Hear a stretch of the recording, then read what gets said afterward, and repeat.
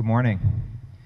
Our Bible reading today is from the book of Ephesians, chapter 1, beginning in verse 15. For this reason, because I have heard of your faith in the Lord Jesus and your love towards all the saints, I do not cease to give thanks for you, remembering you in my prayers, that the God of our Lord Jesus Christ, the Father of glory, may give you a spirit of wisdom and of revelation in the knowledge of him, having the eyes of your hearts enlightened, that you may know what is the hope to which he has called you, what are the riches of his glorious inheritance in the saints, and what is the immeasurable greatness of his power toward us who believe, according to the working of his great might, that he worked in Christ when he raised him from the dead and seated him at his right hand in the heavenly places, far above all rule and authority and power and dominion, and above every name that is named, not only in this age, but also in the one to come. And he put all things under his feet, and gave him as head over all things to the church, which is his body, the fullness of him who fills all in all. Amen. You may be seated. Woo! What a passage. Well, hello there, guys. I'm Derek. I'm one of the pastors here at Stonehouse Church. We're in the book of Ephesians. And this is an amazing, amazing book. As we journey through it, we're going to be studying out some helpful things in this book in our city groups.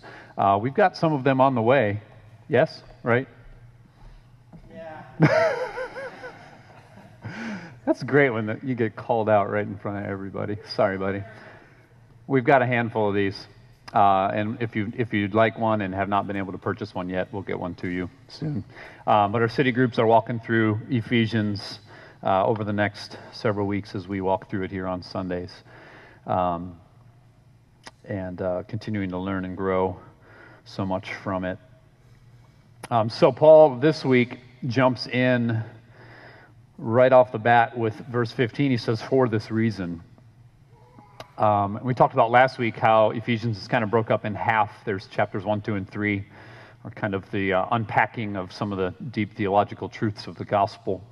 And then chapter 4 begins with this giant word, therefore, which is a very important word. It's not that it's giant in that it's long. It's kind of long, but not that long. But it's giant in its implications, because Paul is basically saying, because of everything I just got done saying in chapters 1 to 3, boom. Here's how we should respond. Likewise, or similarly, we have this phrase this morning where Paul says, "For this reason." And so what he's doing is saying, because of all the stuff that I just said, it being true, that moves me in this direction.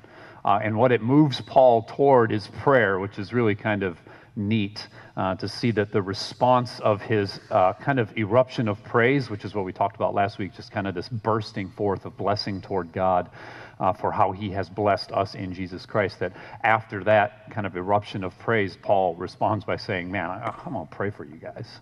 In light of how great and glorious God is, I want to pray for you. And so last week we did say this, just summarizing, we said that God is worthy of praise, that he alone is worthy of praise, because in Christ he has accomplished his plan to bring everything together under Jesus.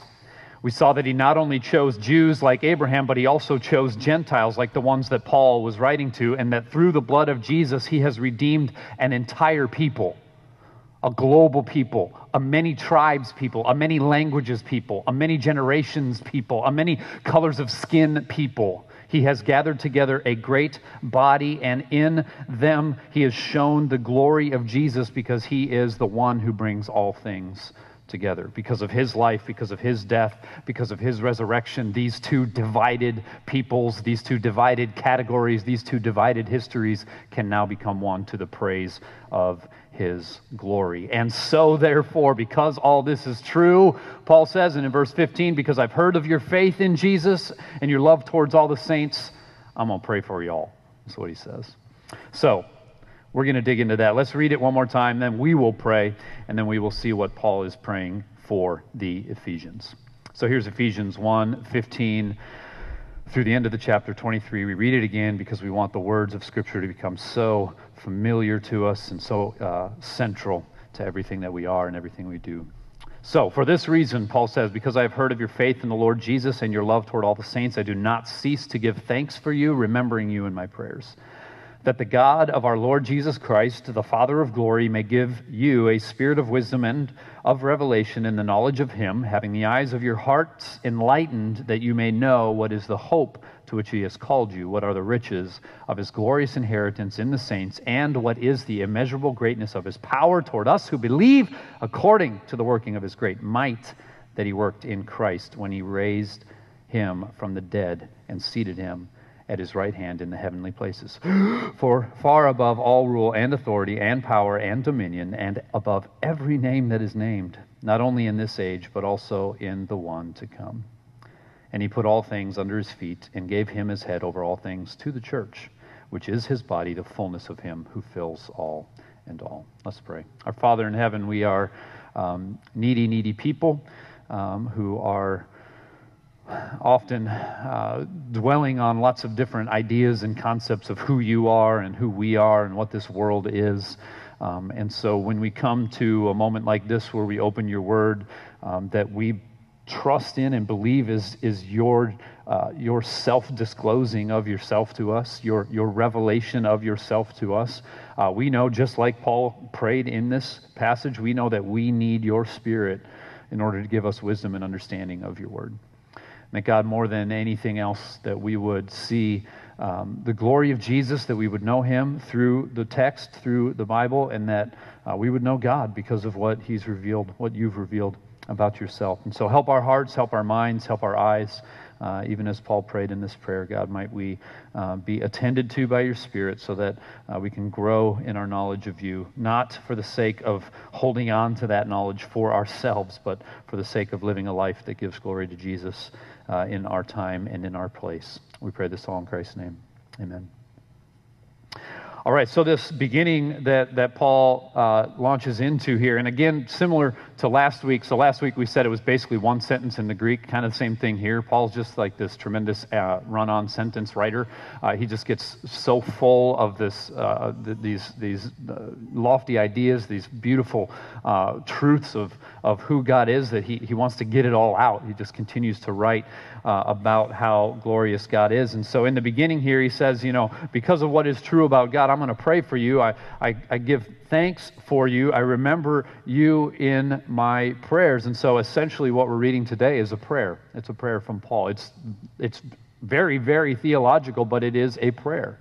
And it does show us something about prayer, that truth in prayer does matter, that we come to God in truth, that we often pray according to what Scripture has told us to pray, and that we want to confess the things and bring to God the things that he's told us to bring to him in Scripture. And so oftentimes we want to lean on Scripture to help guide us even in our praying. And this is one of those great spots. So if you're a Bible writer person, or you got that note thing on your iPad or your iPhone or what are the other kind of phones out there, Jason? You can pop a note in there and just say, hey, pray this sometimes, right? I mean, I don't know about you. This probably doesn't happen to you. But sometimes when I go to pray, I get really distracted. I don't know what to pray. I know this is shocking. I don't know what to pray. It's like a blank page, and I'm just like, duh. Who wrote something on Facebook? Yeah, right? And I need to come back to things like this and remember, what is it that I should be praying? So today we're going to look more at what Paul prayed for than we're going to look at what prayer is. Those are very closely related topics, but we don't have the time to do them both. So if you want more about what is prayer, honestly, I think like 2 months ago, sometime in February, Jason preached on Daniel 9, and we have that message on our webpage and a podcast. It was an amazing message on prayer. So go back and listen to that. It was in our People Planted series. Great sermon to just listen to what prayer is, amongst other things. But what we want to talk about is what Paul prayed for. And what's cool is that a lot of his letters were filled with these opening prayers. And so we can see kind of a repeated pattern in Paul's life, what it is that he prayed for. And a lot of times, it's a very similar prayer. So I think as we look at what Paul prays for today, it will be probably something that will convict us on some level, but it will also propel us or fuel us towards a more biblical prayer life. And so I hope that that it moves us in that direction and gives us a tool, something that will be helpful for us as we pray for the people in our lives. So Paul says, I'm thankful for you guys. I don't cease giving thanks to you, or giving thanks for you, remembering you in my prayers. And verse 17 is really kind of the apex of what Paul's really praying for. He says, I pray that the God of our Lord Jesus Christ, the Father of glory, may give you a spirit of wisdom and revelation in the knowledge of him. Right? And so Paul is saying, I'm praying for you guys to know God. My deep prayer, after all of this truth, all of this praise to God for who he is and what he has done, the most useful part of my life in your sake, for your sake, is when I pray for you to know God. That is what I want to pray for. And so we see in verse 17, the prayer is, God, send the Spirit of wisdom and of revelation in the knowledge of him. So his prayer, Paul says, I want you to know the truth about Jesus, and so I'm begging that the Father will send you the Spirit. Why? Because the job of the Spirit is to teach us the truth about Jesus. And I'm not just pulling that out of thin air. Jesus himself is the best instructor to tell us what the Spirit is for. And if you open the book of John, to John chapter 14 and to John chapter 16, you'll see very clearly why the Spirit is going to come. Jesus says, I got to go, guys. Right? I'm going to die, I'm going to rise, and I got to leave. And it's better for you if I get out of here. Right? And if you're hanging with one of your best friends, a guy who's taught you more than anything else you've ever been taught in your whole life, and he tells you that, you're thinking, nah, how? How can you leaving be best for me? Well, the leaving of Jesus paved the way for the coming of the Spirit. And because of the coming of the Spirit, now it wasn't required that Jesus be in the room to teach us, but in fact, the Spirit would be in our hearts. It would be with us all. As we look at the Scriptures, the Spirit reveals to us the truth about Jesus. That's the job of the Holy Spirit, is to instruct us about Jesus, to bring us into all truth, Jesus said. And so Paul's prayer for this church, for these people, for the Christians in Asia, is that the Spirit would come and lead them to the truth of God, that they would know their God. 1 Corinthians 2, 6 and 7 rather, says, Yet among the mature we do impart wisdom, although it is not a wisdom of this age or of the rulers of this age who are doomed to pass away, but we impart a secret and hidden wisdom of God, which God decreed before the ages for our glory. This is another passage from Paul talking about this wisdom that he's wanting the Ephesians, that he's wanting Christians to have. The truth of the wisdom of God is that it isn't something that we can just walk out into the world and gain fullness of. The world is not teaching the truth about God. And when I say world, I'm talking about worldliness. Right? The heavens declare the glory of God, and the earth declares it from, that's true. The heavens declare the glory of God, but the truth of God is not taught to us by the philosophies of man, by the wisdom of the age. Paul says here there's a secret wisdom, and that in order to see or to know or to gain that secret wisdom, we need help. We can't see it ourselves. We're blind to it. Or often we're too selfish or self-absorbed to want it, because it often contradicts so much of what we believe is true about ourselves. So Paul's desire for the Ephesians and for us is that we would know this secret and hidden wisdom from God.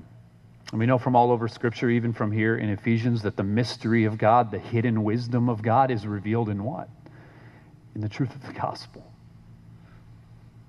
That God, the glorious creator of all of heaven and earth, who had no beginning and will have no ending, sent his one and only Son to earth. Why? Because we needed rescue. Because we were far and astray and our hearts were dead and we wanted nothing to do with our Creator. Therefore, we had nothing to hope for but doom. And what did God do? he took doom on himself in his Son, Jesus Christ, so that we might have fellowship with God, so that we might truly know God, like Paul says. Now, if we're honest about what we pray for, this may be on the list, knowing God, but more than likely it's either low on the list or not on the list, right?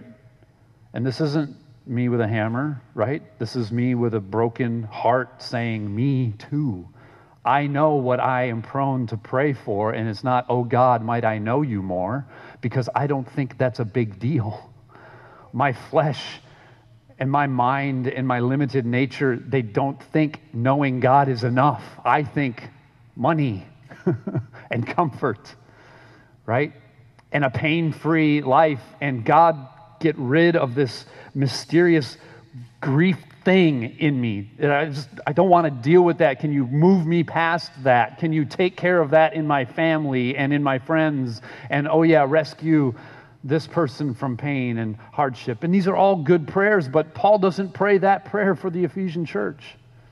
And what's crazy is this guy's in prison, right? Suffering for the sake of Jesus as he writes this letter, and he's not praying for his own liberation even, or asking them to pray for his liberation. His prayer is that we would know God, that the church would know God.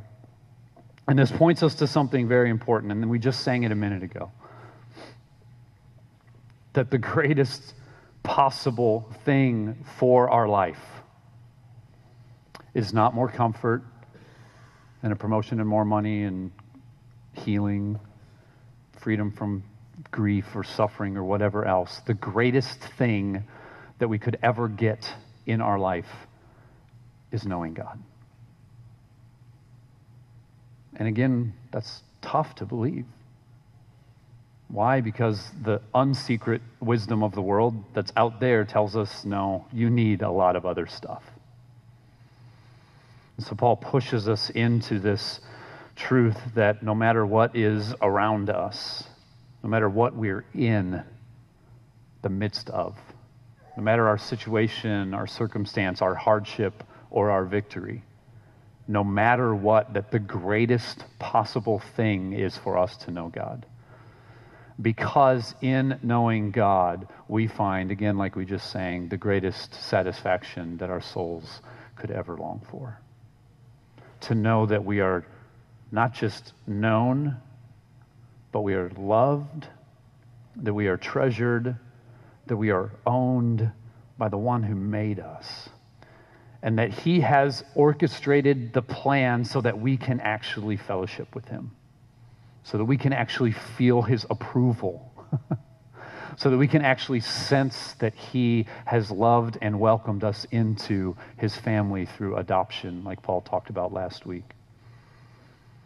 So our prayer then as well might be, or maybe, if the Lord would impose it and lead it into our hearts, that we would begin to pray for a similar thing, that the Spirit might come and bring a wise understanding of God. Richard Koken says it like this: let us pray for each other, not just to be happy, but to know God better.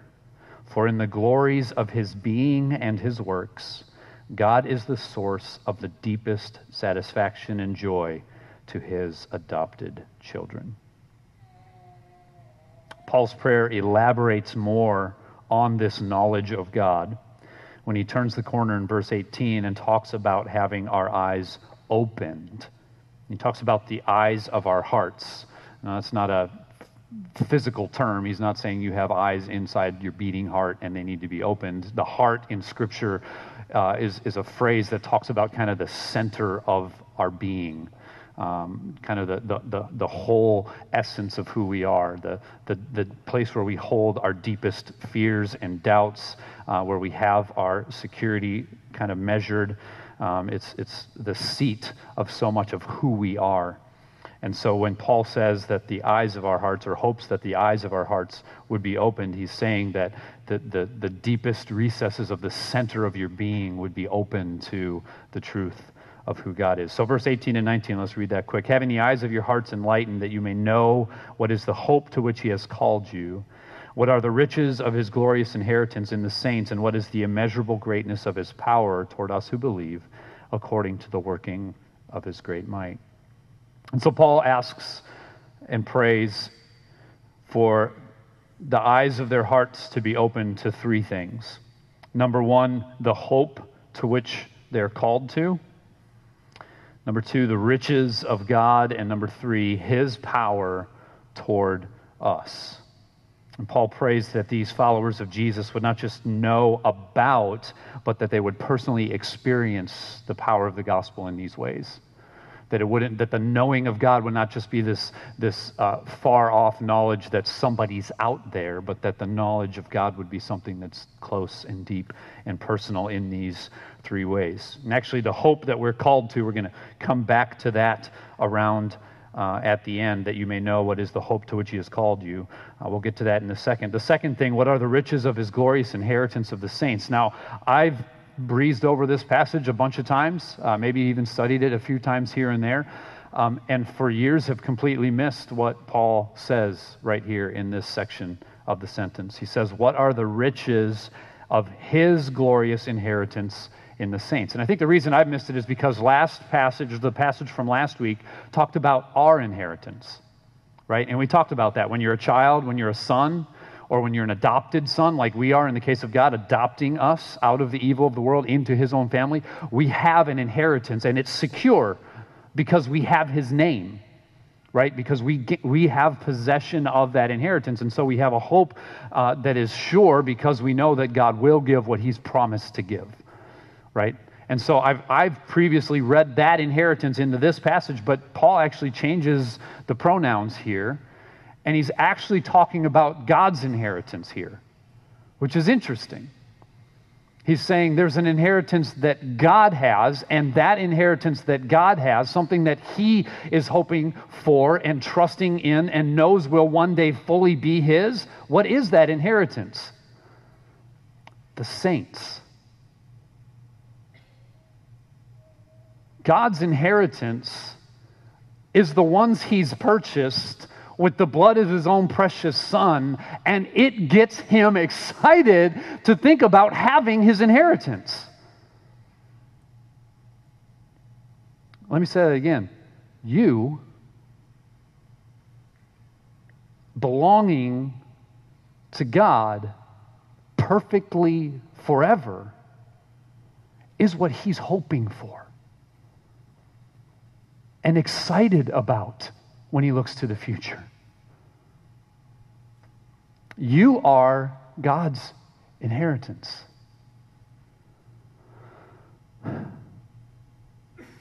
Now, if we understand our position before God, that we offer nothing, that he has all wisdom and all power and all might, and he always has forever in eternity past, and he always will for eternity future. What can I offer God? What is man that you are mindful of him, God, right? He is but a vapor. Here today, gone tomorrow. Like the grass of the field withers one day. That is man. That is me. That is you. And that's humbling to hear what the Bible says about us, that we aren't so great, right? And that's a cure to so many ills in our own souls and in this world, to understand, I'm not so great, right? Like, you know, that person that gives back the coffee drink because there was too much whatever in it? Like, I get that, you know? But there's a way to do that. There's a way to do that as the central, most important person in the world, or there's a way to do that as just a peon. You know what I'm saying? If you've ever been there and the barista just hangs their head and it's red and just, you know, like, too much of this, you know, just like that I'm the center of the universe position, right? And it doesn't just happen at the counter, coffee counter. It happens at your work. Bro, it's happening in your marriage. Sister, love you, right? You're seeing yourself as the center and the most important, and one of the most hopeful things in all of Scripture is to dethrone you from that central position in all the universe, because you ain't that great. But God is inheriting you, and he's joyous about that. What does that say? Wow. That says there's immense value in redeemed sinners to the glory of Jesus. That he looks on this little me and he eagerly anticipates full knowledge and inheritance and enjoyment in all eternity. God has done a great work in Jesus Christ to give you an inheritance, but also to make you his inheritance. You have unbelievable value to your Creator. His love for you is profound. And Paul says, I pray that you would know God. And part of knowing God is knowing that he is looking forward to inheriting you. You guys, your Creator loves you. Nothing stopped him from redeeming you. May that transform your heart. May the eyes of your heart be opened to see that. Paul also prays that we would know the power of God toward us. It's cool, not just the power of God. That'd be neat, right? Like when you go to the Lightning game. Sorry, I had to. And that what is that thing called that shoots the lightning out from the Tesla? Yeah, Tesla. Thank you, guys. And you know the lightning bolt. Maybe you've never been to a game. Let's go to a game. So the lightning bolt, it's like, and it gives you that like hair standing up the back of your neck feeling. You're just like, oh my gosh, if that touches me, I'm gone. You know what I mean? It's one thing to behold power and to fear power. But Paul here doesn't say, I want you to know God's power. He says, I want you to know God's power toward you. Now that's a whole nother, that's like I know the size of the army and I know that they're on my side. Or maybe that I'm on their side, whatever, right? That power is not against me, but it's for me, and it's winning a war that I cannot win for myself. It is achieving a status that I have no hope in achieving on my own. The power of God toward me is so great. The power of God is amazing, yes, but it is toward you. How has the power of God been toward you? Well, Ephesians 1, 20 and 23, and 21 and 22 and 23 helps open that up a little bit more. Because Paul expounds on this power that is toward us.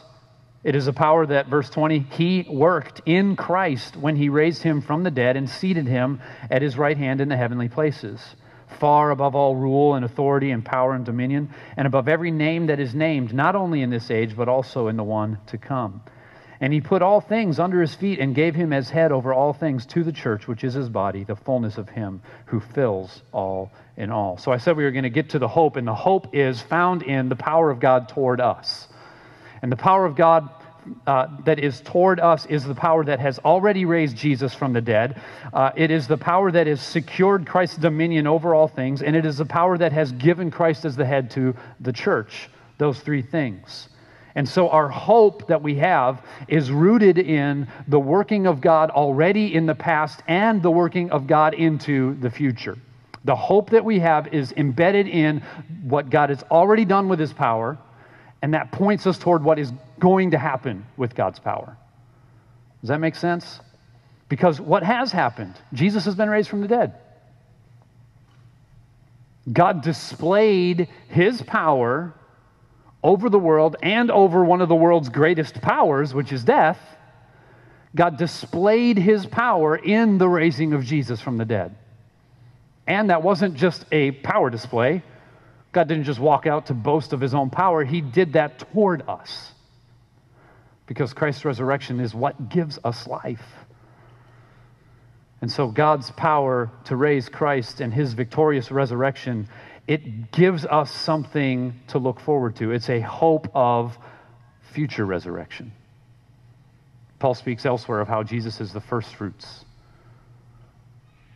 of those that will be raised from the dead, that we will follow in that model, in that likeness. We too one day will be raised from death, ultimately to live before God forever. And so we see that this power is secure in the fact that this victory has already been won.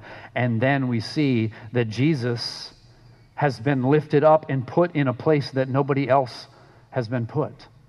That he is the only name given under heaven, given to men, by which we must be saved. That there is no other name above that name, and that at that name of Jesus, every knee will bow in heaven and on earth and under the earth and confess that he is Lord. The power of God has set Jesus in a place that no other person will ever be. And so when we follow after Jesus, we follow the one who's been enthroned on high. And we talked about this last week, and we'll unpack it several more weeks in the coming of this passage, that in Christ then we have security because he is enthroned in the heavenlies. And so our resurrection is secure because Christ rose first, and our place in heaven is secure. Why? Because Christ is already there. So we look back and see what God has done. He rose Jesus from the dead, and we know we will be risen from the dead. And we look at where Christ is now, which is ascended and enthroned in heaven on high, and we know that one day we too will be ascended. And we will live with him for eternity. And then finally, we see that Jesus, who has this honored position, that God has put all things under his feet and given him authority over all things. Psalms 8:6 repeats the same refrain. It says, "You have given him dominion over the works of your hands. You have put all things under his feet." And so we are told by Paul here that the reason that Jesus is put over all things is so that the church, his body, might begin to reflect him and fill the world with his knowledge and glory. That's a tremendous opportunity and also a great obligation that we get to be now the way that God fills the world with the knowledge of him. That because Jesus has been put on high and he's also been made the head of the church, we therefore carry out his deeds. We carry out his life. We live as in Christ, that the world might see that he has been risen, that he is enthroned on high, and that God's power has been manifest in him. And so this is the kind of the foremost introduction of the idea of the church in the book of Ephesians. And Paul, once you get into the later chapters, he elaborates much more on what the church is, but there's an extremely lofty truth being communicated already about the church. And the church is, what was talked about last week, the church is the coming together of all that in one head under Jesus. So the church is all believers in all languages, all tribes, all tongues, all colors, all histories, that is being brought together to display the great work of God in the world. And this is the power of God toward us. God rose Jesus from the dead. He will raise you as well. God has elevated Jesus into the heavens, and he will bring you there to be with him. And God has given Jesus as the head over the church. God will fill the earth with the glory of him, and he'll do it through us, his people, redeemed and prized. And so Paul's desire for the church to know God is displayed in these different realities, that we would know the hope that we have, that we would know it's ours and it's sure and it's held by God and it's God's power that has done it toward us, and that we can hope in that. And that also we would know that we are God's inheritance, and that God has done a great work to show us his true power toward us as we believe in him.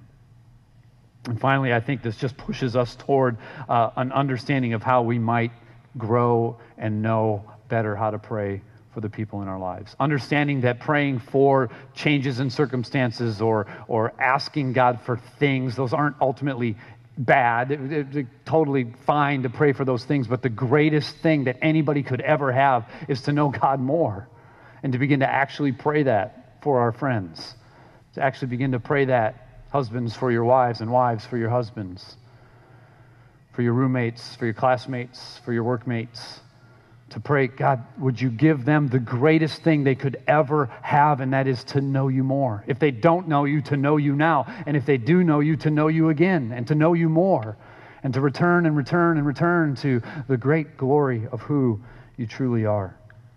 And that is the prayer of Paul here in this opening prayer for the Ephesians. May it be our prayer too. Our hope then is that we would know God. That whatever circumstance you find yourself in, that you would know God there. That you would know He's with you. That you would know He's for you. That you would learn more of Christ in the different places of your lives. That we would desire deeply the knowledge of God. That we would long for that for us, and that we would long for that for others. And that we would know the power of God toward us as the Holy Spirit fills us with wisdom and understanding to know God more. Let's pray.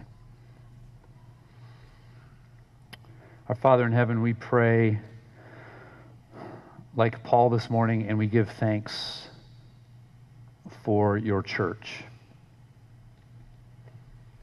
We thank you, God, that because of the power that you have worked toward us, because of what Christ has done, that you have made a people for yourself that are a part of your body and a part of what you're doing to fill the earth with the knowledge of God.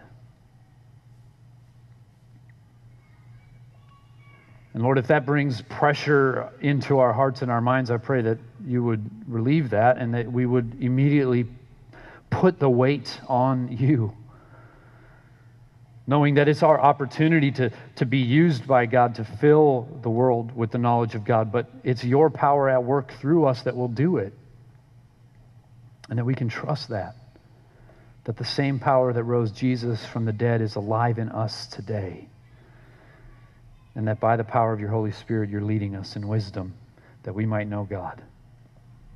And so we do pray that, God, that you would give us a spirit of wisdom and revelation in the knowledge of you.